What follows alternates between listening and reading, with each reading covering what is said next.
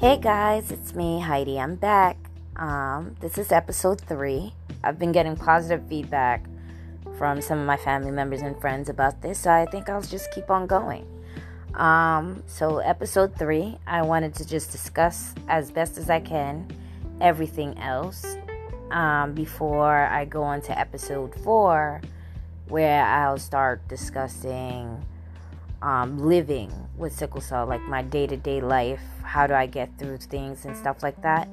But I realized that I really didn't give you guys much of an overview of what sickle cell is on like a genetic level.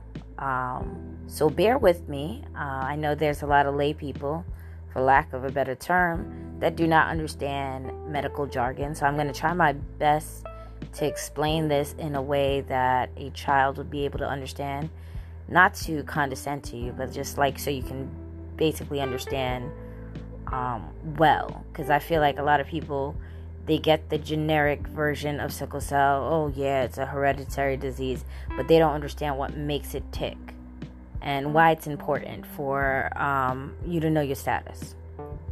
So basically, sickle cell is a disease that is a hereditary hematological disease in which normal hemoglobin molecule is altered genetically. So you're born with the genes that make up your hemoglobin, which consists of 4 globulin chains, which are like these sub chains that make up this one molecule that is responsible for oxygen transferring and carrying iron throughout the body, those kind of things. Anyway, it basically is what causes the functionality of red blood cells. So the hemoglobin molecule has 4 globulin chains, as I mentioned, 2 alphas and 2 betas. In sickle cells, the mutation occurs in the beta globulin chain. Valine amino acid, which make up the pairs of your DNA and stuff like that. You have different types of amino acids that pretty much, for lack of a better term, I don't want to get too into it, they pretty much, the amino acids make up your proteins, which then makes up your tissue and everything like that. So a valine amino acid is substituted for where a glutamic acid would be in the 6th position of the beta globulin. It is a very detailed process in which your DNA that makes up this molecule, that makes up this protein, that makes up this chain, that makes up this molecule, is altered very slightly and causes severe damages or severe alterations, which results in severe damages. Anyway, so the glutamic acid is substituted for the valine in the 6th position of the beta globulin polypeptide, ultimately leading to the production of hemoglobin S. This substitution causes the hemoglobin molecule to function incorrectly. The red cell, which normally, like a hemoglobin A red cell, normally travels through the microcirculation, i.e., like, your capillaries. You have your major circulation, which includes your arteries and your major veins, and it breaks down and gets smaller and smaller and smaller to these tiny, tiny vein-like things called capillaries, which are able to transfer oxygen through the lining, oxygen, and pick up carbon dioxide from the tissues to bring them back to the lung, and this is how circulation goes through in your body. Anyway, so your red blood cells are normally biconcave discoid shape. So basically, imagine an oval round cell with the middle just depressed in, which helps with the transferring of the oxygen and the carbon dioxide. It basically helps the cell to breathe. It goes through these the capillaries, let's just say. It goes through the capillaries, but it's tiny, so it has to squeeze through. And when it squeezes through, it squeezes into a shape so it can make it through until it has to go to a bigger vessel, and then it extends back to its normal shape. But, and then because of this, your red cells normally would have a lifespan of 120 days. But in comparison, a sickle cell, a sickle cell goes through the microcirculation the same way, but when it's time for it to change shape, this is where the problem arises. The valine causes the cell to form these sticky, structural rods within the cell, and it becomes rigid and often like a sickle shape, hence the name sickle cell. And those sickle cells can either pass through those micro circulations and either change shape completely, or it changes shape and slightly goes back, or sometimes it even goes back to its normal shape, but sometimes it stays in that shape. More often it stays in that sickle shape, and if you're lucky, it leaves the microcirculation and is able to enter normal circulation, and at some point get either pitted out by the spleen, or it dies. Instead of the 120 days, it often the lifespan of a sickle cell is anywhere from 10 to 20 days. But as I was saying, those rods cause the cell to form a sickle-like shape, and sometimes it gets stuck in the microcirculation because it's sticky, it's rigid, and it's not moving as nicely, so it gets stuck, forming a microocclusion, which is known as a clot, like a tiny clot. That tiny clot leads to the surrounding tissues not getting as much oxygen as it's supposed to get, which results in pain. Speaking as a person with sickle cell, the pain is excruciating. I could only describe it as, imagine, let's just say the pain is in my leg. And I'm telling you, this is in a micro circulation, so you can't even see it in like a MRI or whatever. That's how tiny it is. But the pain that it causes is tremendous. It's like having your leg being run over by a car nonstop, and the car just staying on top of it and keep on going back and forth, but the leg is not breaking, it's just right before it's breaking. That's the best way I can explain it. It's excruciating pain. So yeah, that's pretty much what causes sickle cell and causes the pain, which, depending on the type of sickle cell you have major medical, complications that could arise, anywhere from heart attacks, strokes, loss of vision. Anyway, my SC disease has caused me to have, as I mentioned before, over 500 hospitalizations. And this began as early as, I want to say, 6 months old. I was diagnosed at birth. My parents both didn't know of their sickle cell trait status. So that was kind of scary for them to find out, after I was born, that, they both had the trait, and that if they were to have another child, that child had 1 in 4 chances to have the sickle cell disease. Anyway, over the years, I've learned to avoid my triggers. So the pain episodes can happen at any time for any reason, but sometimes as you grow up, you know that certain things definitely trigger it.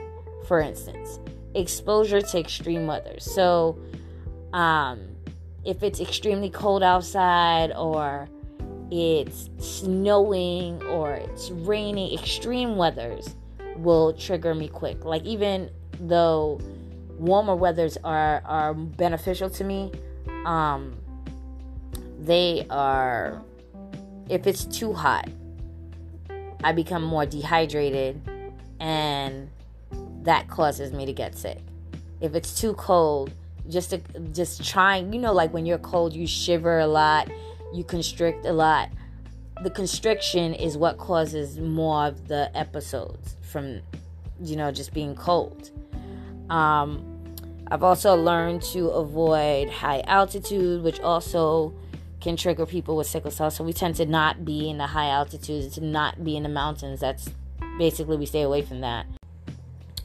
There's difficulties in pregnancy, priapism for men, and priapism in men is pretty much like an extended, painful erection that requires you to be hospitalized. So imagine having that kind of pain, but in your penis. So that I can just imagine is horrendous. Anyway, according to the CDC, there's about an estimated number of 100,000 Americans that are affected with sickle cell disease, the full-blown disease. However, there are millions that live in the United States that carry the sickle cell trait. This is why it's important for you to know your status, because I'm skipping ahead here. Sickle cell is classified as an autosomal recessive disorder, which means it requires one copy from each parent in order to develop the disease. So if you have sickle cell trait and you don't know of it, and you get involved with somebody who has sickle cell trait, you guys have a possibility of developing a child with the sickle cell disease. Going off the top of my head, stress is, I want to say, my number one trigger. So when I learned that, it's crazy to try and say, hey, I'm going to try to remove stress from your life, because stress is part of life. But what I did was I learned to deal better with stresses when they come up.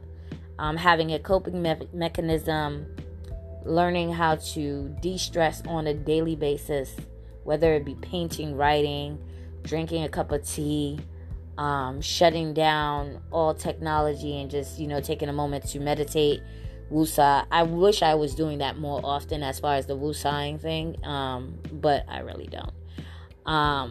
I've gotten involved with one of my line sisters, and we've been doing yoga as a form of avoiding stress. Also, fun fact, I have to try to avoid heartache. So being in a relationship with a boyfriend, I can't even have too much of anything. Like if I'm overly excited and happy, that also can trigger me. And it's weird because you would think that happiness would be a great natural medicine. But I found that every time I get too happy, I get it in the back of my mind. I get slightly depressed from being too happy. It doesn't make any sense whatsoever. Believe me, I've tried to understand it. I get slightly depressed because, often when you are happy, you're just a few seconds away from that happiness being taken from you. So I'll get really happy, and as I'm being happy, I'm smiling and everything. In the back of my mind, I am counting down the moments till that happiness is taken away. I have to find ways to go through breakups and feel the pain without feeling the absolute pain all at once. So that's tricky. So yeah, relationships are tricky for me to, I have to stabilize my moods without actually being on a mood stabilizer, which, by the way, doctors have tried to put me on some type of mood stabilizer because they know that it's a trigger of mine. So like, when you get a bill in the mail, and you don't have the money to pay it, some people would sit there and stress about it and try to figure out how they're going to get money from Pete to pay Paul. And I've learned from one of my cousins, very wise guy, he said, hey, you can't stress the things you can't change. And I don't know, whenever he said that to me, it kind of clicked. It was the best advice anyone had ever given me. And since that moment, my ability to compartmentalize my stress and deal with it has improved tremendously. So, it's life. There are many things that are unavoidable. Stress comes, extreme conditions like rain. You can't tell Mother Nature not to rain for 3 days at a time, or you can't tell the weather not to get too cold or not to get too hot. You can just try to avoid those temperatures, try to avoid those conditions, but ultimately, if it's going to happen, it's going to happen. So, preparing myself for the possibility of getting sick at any moment is something that I do on a daily basis. I make sure that, if I get sick right now at this moment, there is someone I can call to take care of my child. If I get sick right now at this moment, I have a bag set up with my change of clothes. It's like a hospital bag. It's like a go bag, ready to go to the hospital. I just take it and I go. At any point, if I get sick, I have what I need to get from point A to point B and to be okay. After having a child, my main concern now is more who's going to take care of her. How do I maintain her normal life? I want her to be, she knows that I have this illness, but I also don't want her day to be altered every time I get sick, and then for her to be worried about me and stressing about me. So I've created, she also has a go bag. We have a which I have to rewrite, a list of her daily activities, so I keep her on a schedule. I'm going off script right now. I keep her on a schedule so that if something happens at one point during the day, someone could come in, pick up her go bag, and pick up her schedule and know what she's supposed to do, when she's supposed to do it. I feel like if you keep your child on not a tight schedule, but on a schedule, they feel more secure in their scheduled program, so that when something pops up, it doesn't completely derail them. But I digress. 2 parents with sickle cell trait has 1 in 4 chances every time they have a child to have a child with sickle cell. Well, in my family, my parents had 3 of us full blown, and I was the only one with the full blown disease. And I'm not entirely sure, but I don't even think that the rest of them have the trait. My luck. Anyway, I was born, sickle cell has several forms of sickle cells. There is SS, which is the worst kind, and then the one right under SS would be SC. I've had several major life-changing events, I should say, that, caused me, without a shadow of a doubt, to either get sick or have to implement some of my coping skills. Just to start off, when I was 16 years old, everybody's getting ready for my Sweet 16.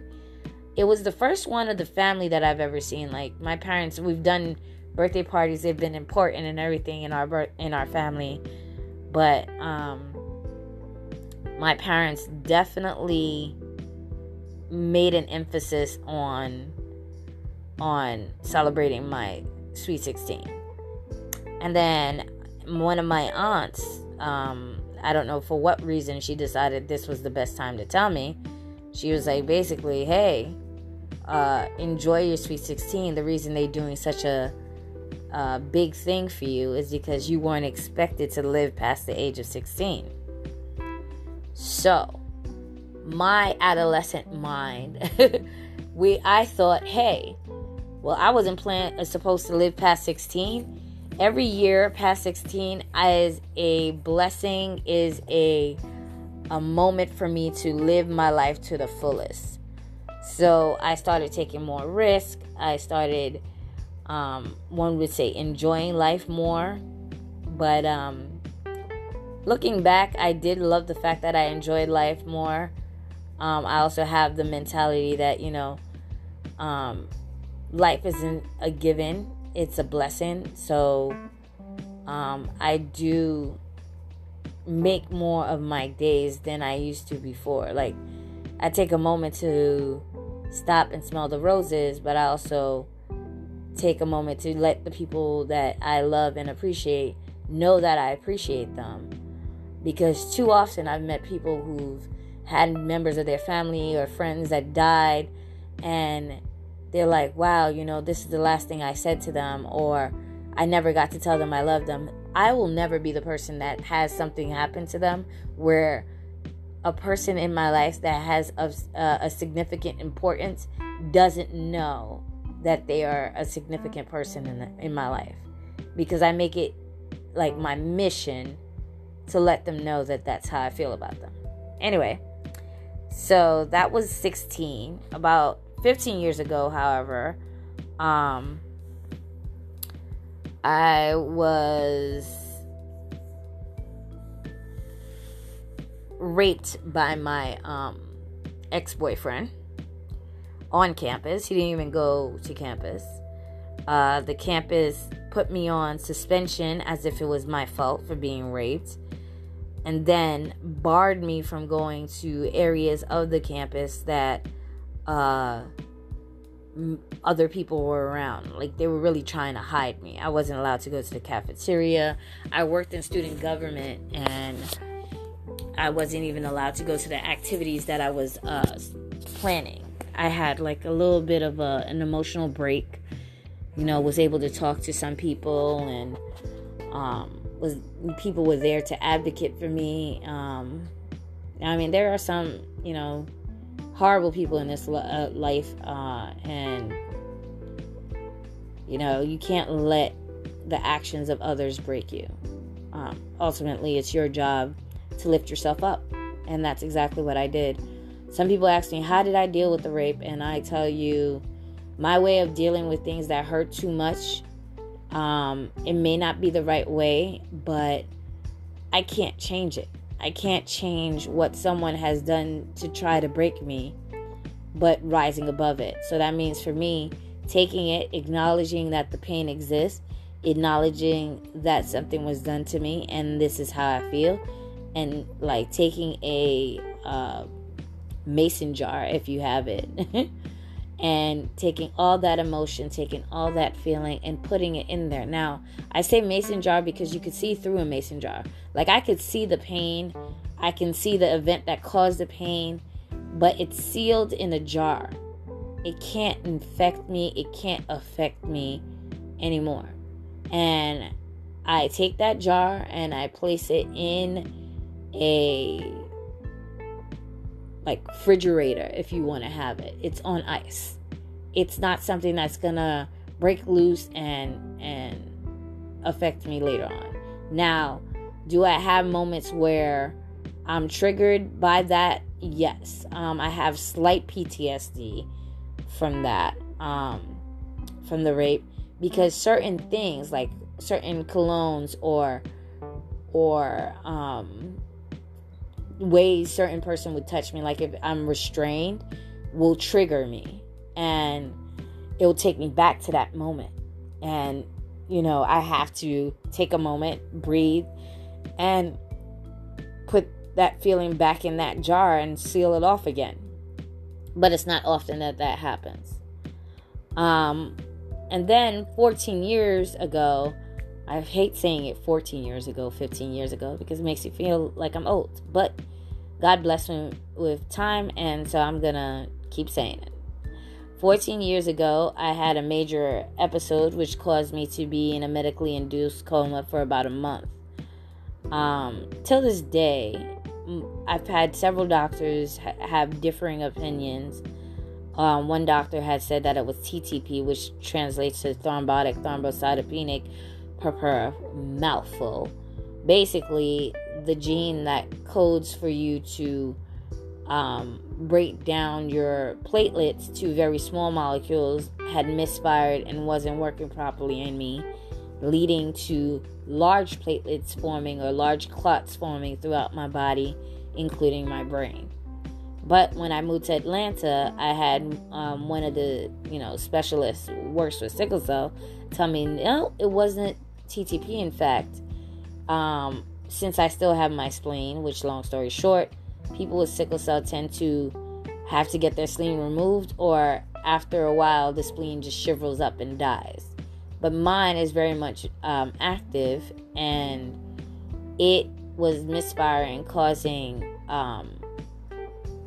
platelets to clump up in my system, and depositing in my brain, my lungs, my kidneys. Pretty much 14 years ago, everything started shutting down for no apparent reason. People ask me, did you have a cold? No, I came home from working. I was laying in bed with my boyfriend at the time. That's Farmer. I'm not going to name my ex-boyfriends by their names for the fear that they might, not fear, but times have changed and there's no reason to put them on blast, but whatever. So yeah, I was laying in bed with Farmer, and I fell asleep in his arm, and about 10 minutes later, he said he tried to wake me up because I was burning up as if I had a fever, and he tried to wake me up for about 5 minutes, and I wasn't waking up. Then when I finally woke up, I was in excruciating pain. I couldn't sit, stand. I didn't know who I was, where I was, what was going on. And mind you, we had only been dating for probably 2 months.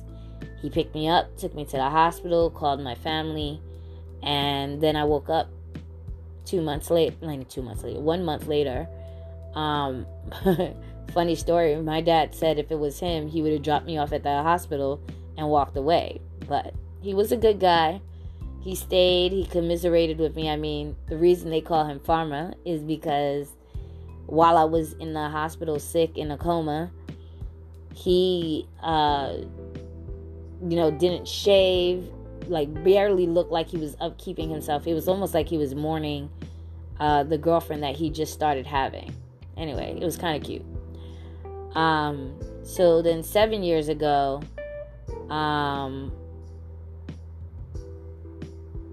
was it 7 years ago? Yeah, Haley's 6. 7 years ago, I ended my long-term relationship with the Farmer due to infidelity on his part, not mine. And I had the worst, heartbreak. And I tried my hardest to get over it. But you know that I tell people all this time that the best way over someone is under someone. So I started spiraling out of control. Well, basically, the reason why I was mourning that relationship more than I mourn other relationships is because at that time we had been together for 7 years and we were trying to have a child. My doctor just recommended it because they felt like, financially I was at a good place, stable, and school. What was I doing at that point? I had just graduated from one of my degrees and I was studying for my boards.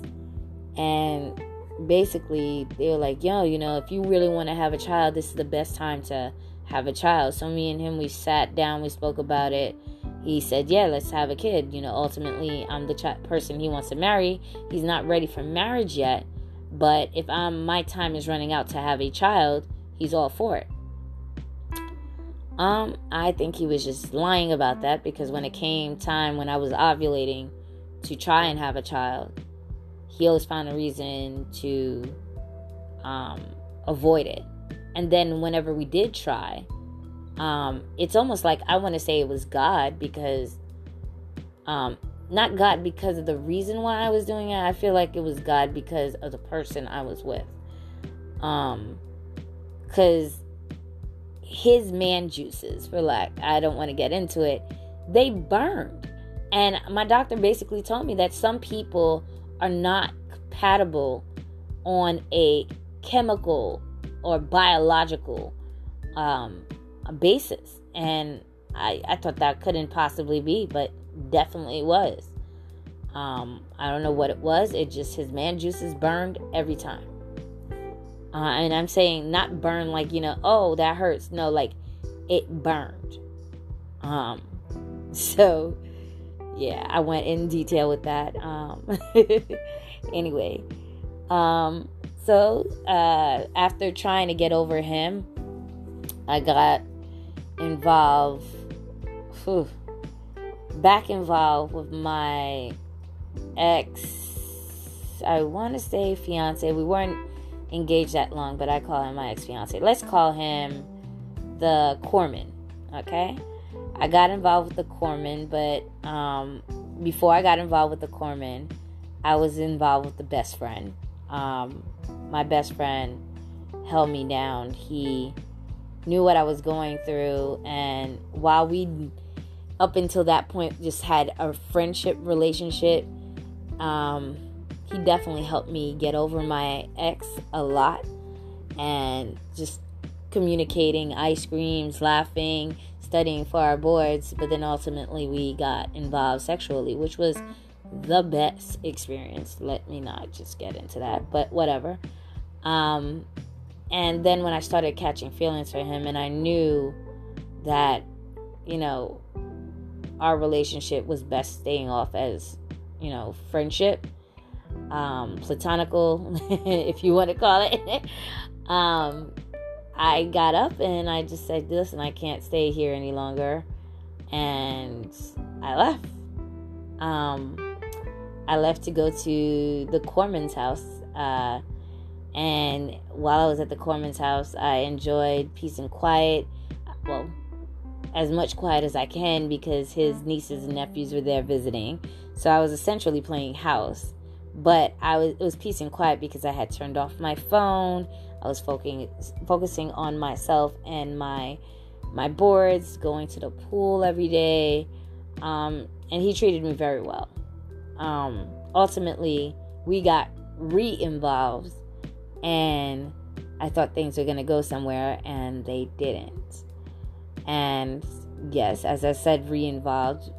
Best way over one person is under another person. So I called that period of my time, that, let's say, year that I was getting over my the farmer, my spinning out of control year.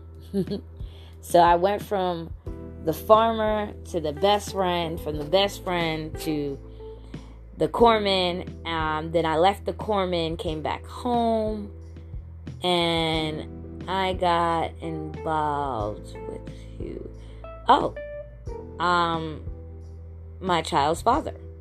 Let's call him the vet.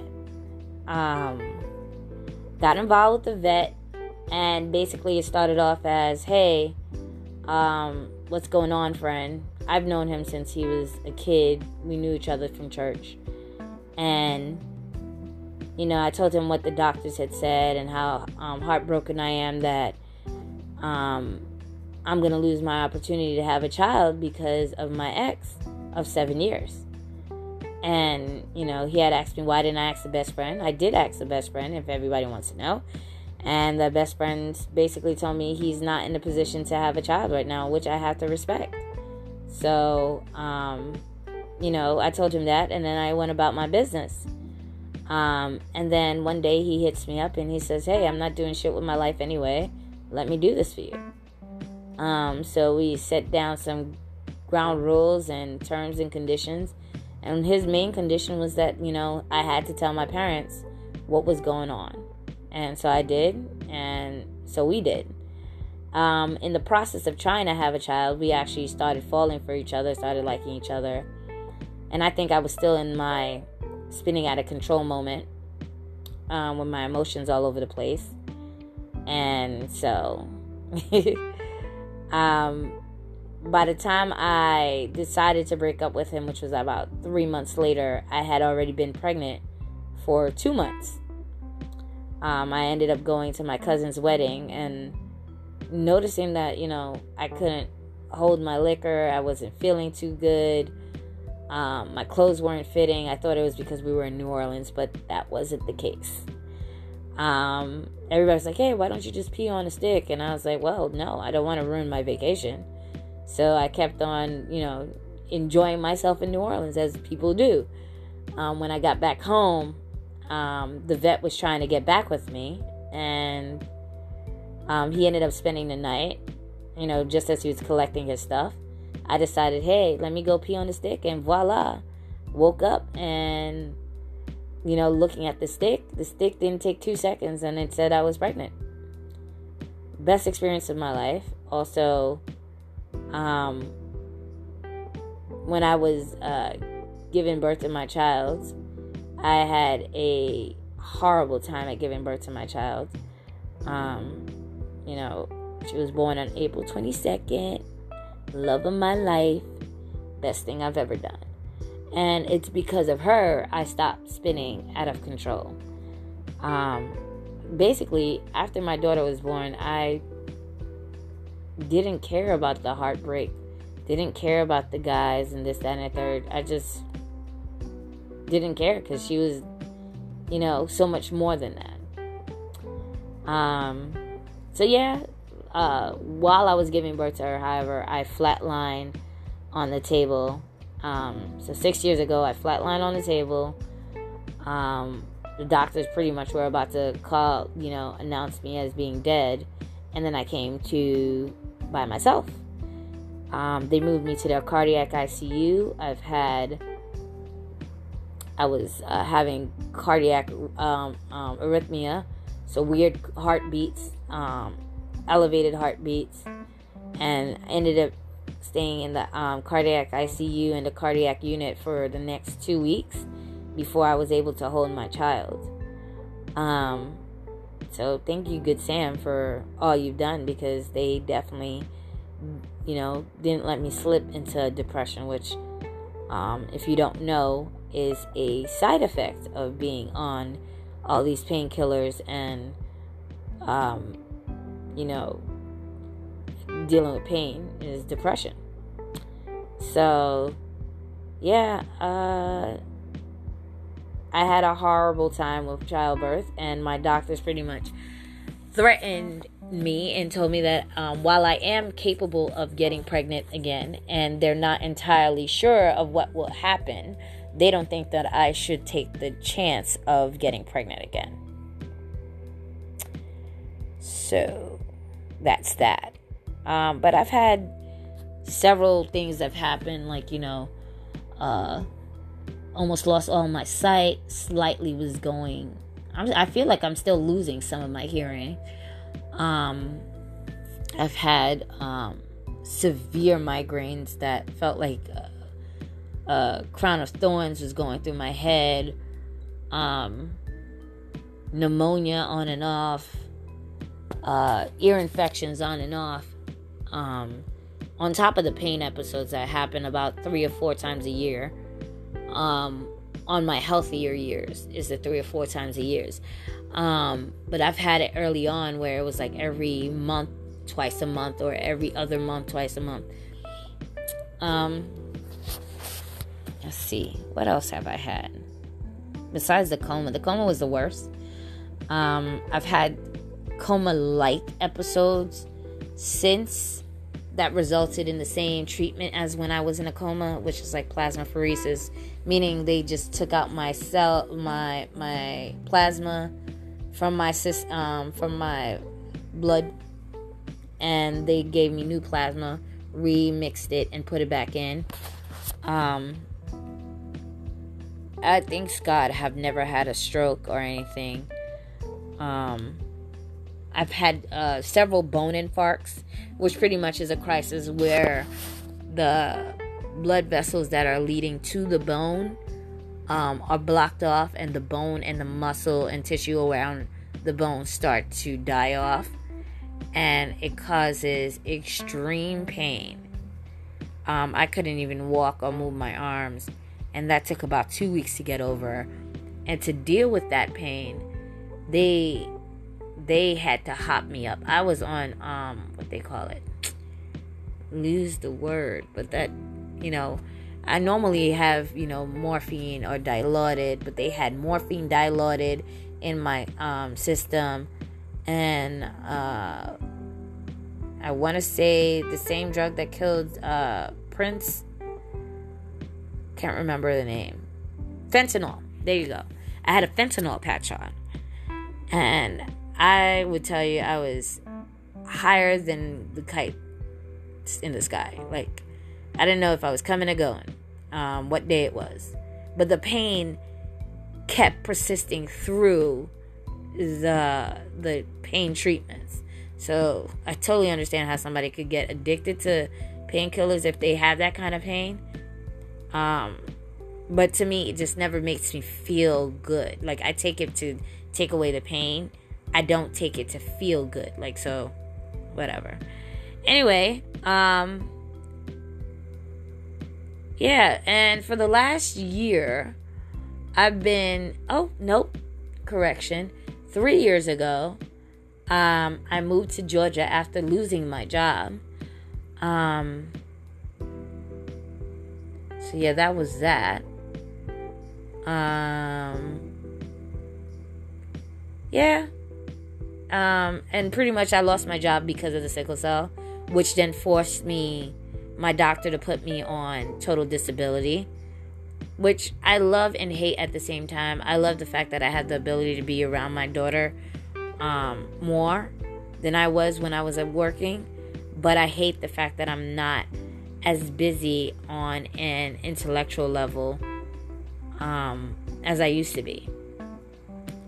I'm about 8 classes shy of my PhD. Ran out of money, so if anybody out there want to pay for my PhD, feel free. So yeah, let's see what else. Oh, the last guy I dated was, we're gonna call him the African. We met in my PhD program. He was a couple of semesters ahead of me, and so hopefully now he has his PhD. But ultimately, it didn't work out because we wanted 2 different things. He was basically using me to get his son full time, but he wasn't willing to change his life so that he can take care of his son. I mean, because of his job in the CDC, he had to go back and forth to Africa to do polio vaccinations. Great job. But the type of person I am, when you're dating me, I need attention. I need you to be, like, even if you're not, we're not having sex or we're not speaking, I like to share the silence with somebody. I like to just, lay down, watch TV or read a book or whatever, and just have that person near me.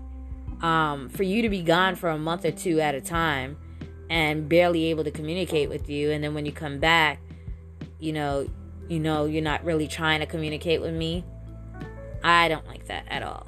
So that was that relationship. I basically was feeling like I was being used and not appreciated. Like, he was okay with me staying in his very big house, but pretty much like a housewife. I know I'm not working, but I'm not a housewife. I definitely am not a wife. I do not have a ring on my finger. So I feel like that was something that we needed to discuss before you decided to insert me in that role, because it benefited you. As I said, I have to keep myself emotionally stable so that it doesn't trigger my sickle cell. So I often don't get into relationships that I feel aren't going anywhere. People's like, oh, what? Well, how do you know if a relationship's going somewhere?